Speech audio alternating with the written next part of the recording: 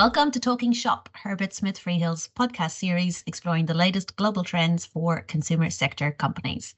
My name is Aoife Zirib, a partner and commercial litigator in our disputes group, specialising in class actions and product liability litigation. Talking Shop with us today, I'm delighted to have my colleagues Emma Isles and Eliza Foley. Welcome to you both. Thanks, Aoife. It's great to be here. Thanks very much, Aoife.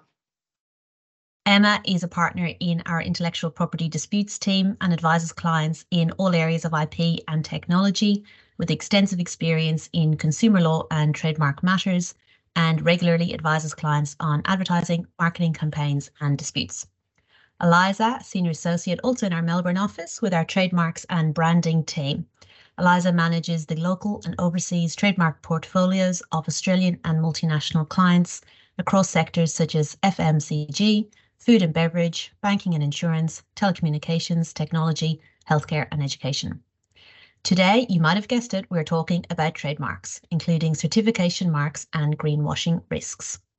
Australia's competition and consumer law regulator, the ACCC, has been focused on greenwashing for quite a while now and recently published its draft guidance for businesses to improve the integrity of their environmental and sustainability claims and protect consumers from greenwashing.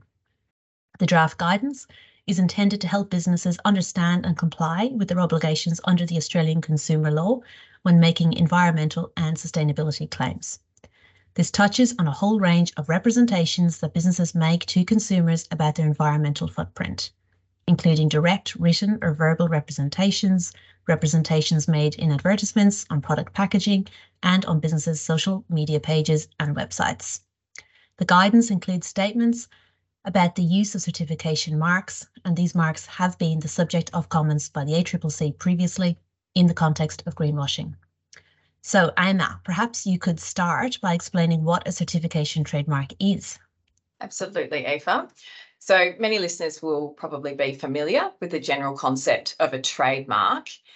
It's commonly thought of as a sign that's used to distinguish a particular trader's goods or services from those of their competitors.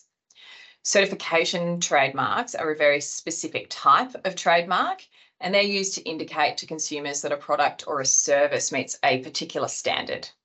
So a certification mark could indicate that a product is of a particular quality, that it's been manufactured in a particular location, using a particular material, ingredient or process, or that it's suitable for a particular purpose, for example. Usually a certification mark is a logo or it's some other type of graphic that a business will use on its packaging and advertising material. And a well-known example that many people will be aware of is the Australian made trademark. That's the green triangle with a yellow kangaroo in it. There are over 10,000 products that use that particular logo to certify that they are of Australian origin. Another example people might know is the Heart Foundation tick.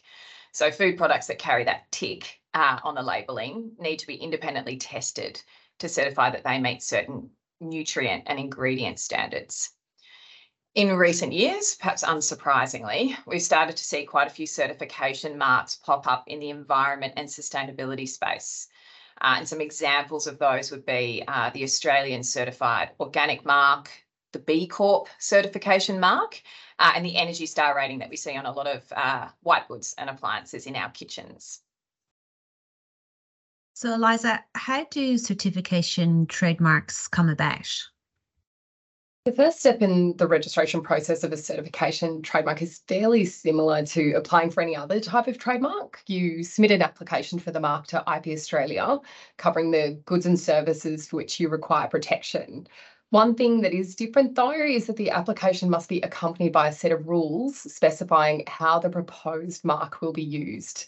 This would include the rules governing the standards that need to be met to use the certification mark and the method used by the trademark owner or certification assessor for determining whether these standards have been met by a business that is seeking to use the mark.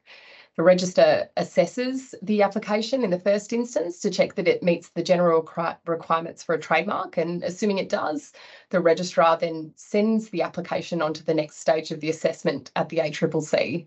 Unlike other trademarks, certification trademarks cannot be registered without the ACCC's approval. The ACCC will assess the certification mark and its rules considering principles relating to competition, unconscionable conduct and consumer protection. If the ACCC approves the mark, the application is accepted and advertised for opposition by third parties.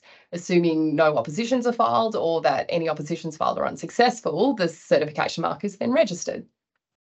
Okay, fantastic. So great context. We've covered what certification marks are and how they're registered. Now let's talk about why they might be on the ACCC's radar at the moment and how they fit into that world of greenwashing. Sure. So protecting consumers from misleading environmental claims is a topic that has been in the news pretty consistently for at least the last 12 months, if not longer.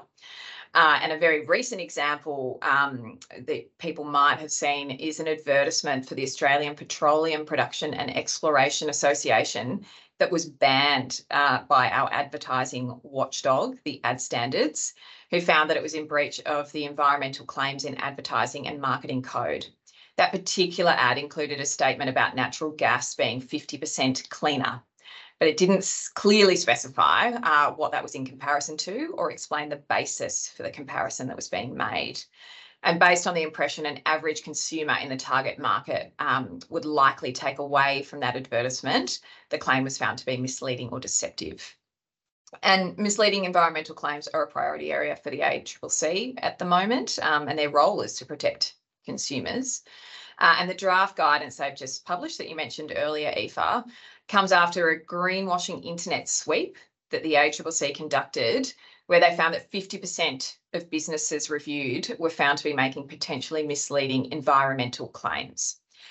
And that included the use of third-party certifications and symbols in a confusing way. So that's certification marks and other marks that might be applied to consumer goods that have environmental or sustainability connotations. And Eliza, what are some of the examples of existing certification marks that relate to the environment or to sustainability? Emma provided some examples earlier, but there are a number of others that listeners may be familiar with, including the fair trade mark that's often applied to foods like cocoa and coffee, and on textiles like cotton to signify that the products meet certain social, environmental and economic standards and aid farmers and workers in developing countries. There's also the Rainforest Alliance mark that's sometimes applied to tea, coffee and chocolate to signify that the products help protect forests and improve the conditions for farmers, as well as help them mitigate and adapt to climate change. Now, these are all well recognised and generally understood marks. So when they are applied to goods, consumers know what they mean in relation to the product. But there is a proliferation of other environmental marks that appear to certify things like carbon status, sustainability, recyclability, and the environmental friendliness. These are potentially more complicated messages than fair trade. Emma, the ACCC found that businesses in some of the consumer goods sectors had the greatest proportion of environmental claims of concern. That's cosmetics, personal care, textiles, garments and shoes, and food and beverages. Can you just talk us through the type of conduct that clients operating, in particular in those sectors, need to be really mindful of when it comes to the use of certifications and symbols in their advertising and on packaging and labelling? Yeah, of course. So there are a few key issues to be aware of. The first stems from the proliferation of these marks and the complexity of the certification schemes that can be behind them. So businesses can risk misleading consumers if the scheme behind the certification mark they're using is not well known or understood. And the ACCC has expressed concern about consumer confusion in light of the fact that there are now, for example, 7 different carbon neutral certification or offsetting schemes. Consumers making purchasing decisions need to be able to understand what certification under each scheme means and how they compare to one another. So not only is there a proliferation of these types of things, but carbon neutral certification in and of itself is not an easy complex to understand necessarily. So it's pretty easy to see how confusion can arise. So businesses using these emerging marks need to think about whether consumers will understand what they mean about the products they're applied to and whether that's accurate in respect to the product. And they should also think about whether they need to make available some more information about the mark, either on the product packaging, if there's room, or elsewhere, for example, through the use of QR codes that link easily to information on websites. Mm-hmm. Another issue is using a mark in a way that goes beyond what the certification means. So the meaning or significance of the mark and what it means shouldn't be misrepresented. So, for example, the certification may relate to only particular components of a product or certain stages in its production, but the way it's used suggests that the entirety of the product or its manufacture meets the certified claim. Or otherwise, perhaps you're not actually complying with the certification scheme, but you're still using the mark. And a related issue is using a certification mark in relation to a scheme that's actually not independent or it's not robust. So the ACCC has expressed concern about businesses creating their own certification schemes for their own products. And that could obviously risk rendering the whole concept of certification marks in this space redundant because it no longer assists consumers to distinguish between different products.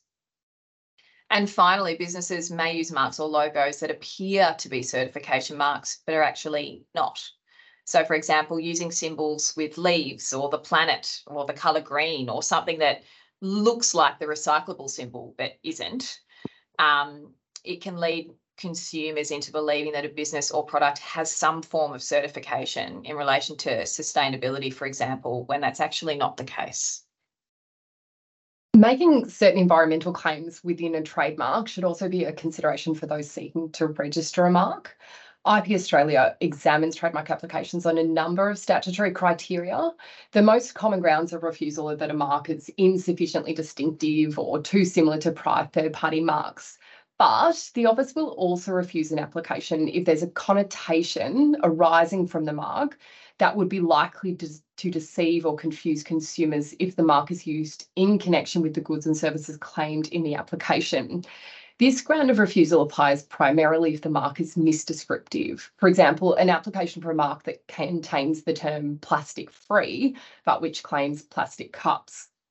Marks that contain words or symbols which suggest that the goods and services are organic, sustainable, or recyclable are unlikely to encounter an objection on this basis, provided there is no incongruity with the goods and services claimed.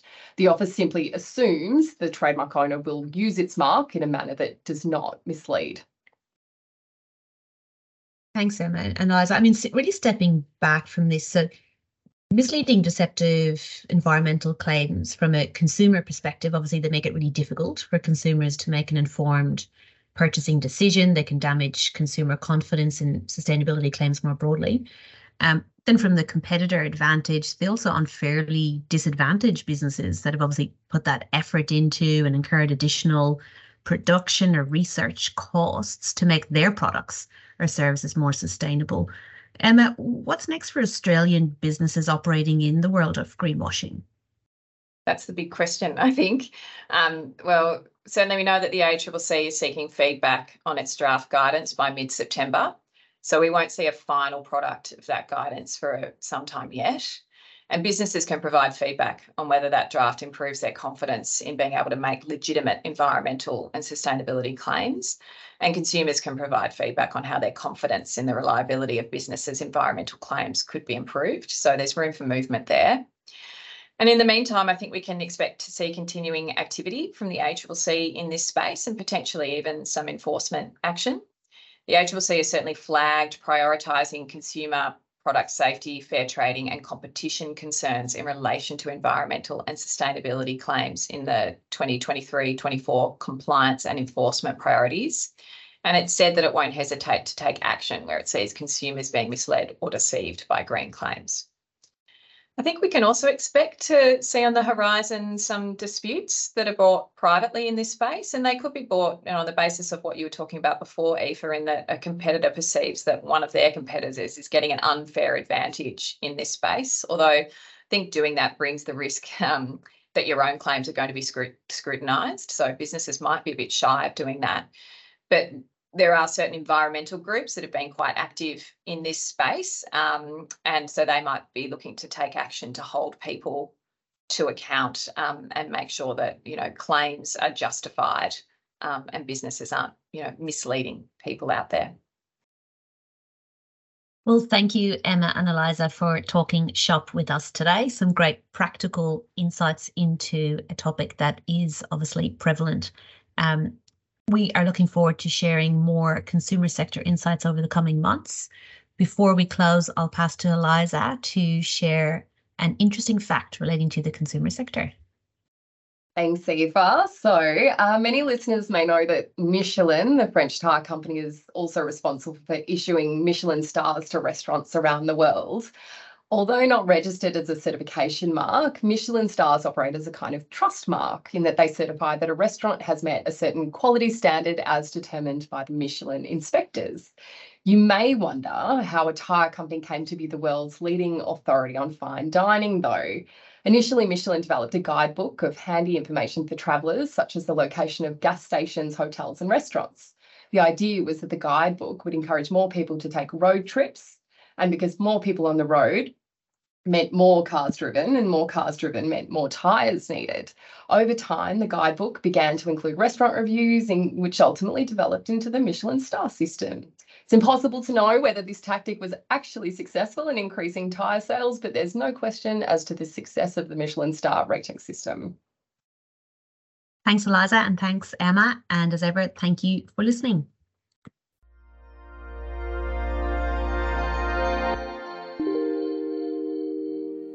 You have been listening to a podcast brought to you by Herbert Smith Freehills.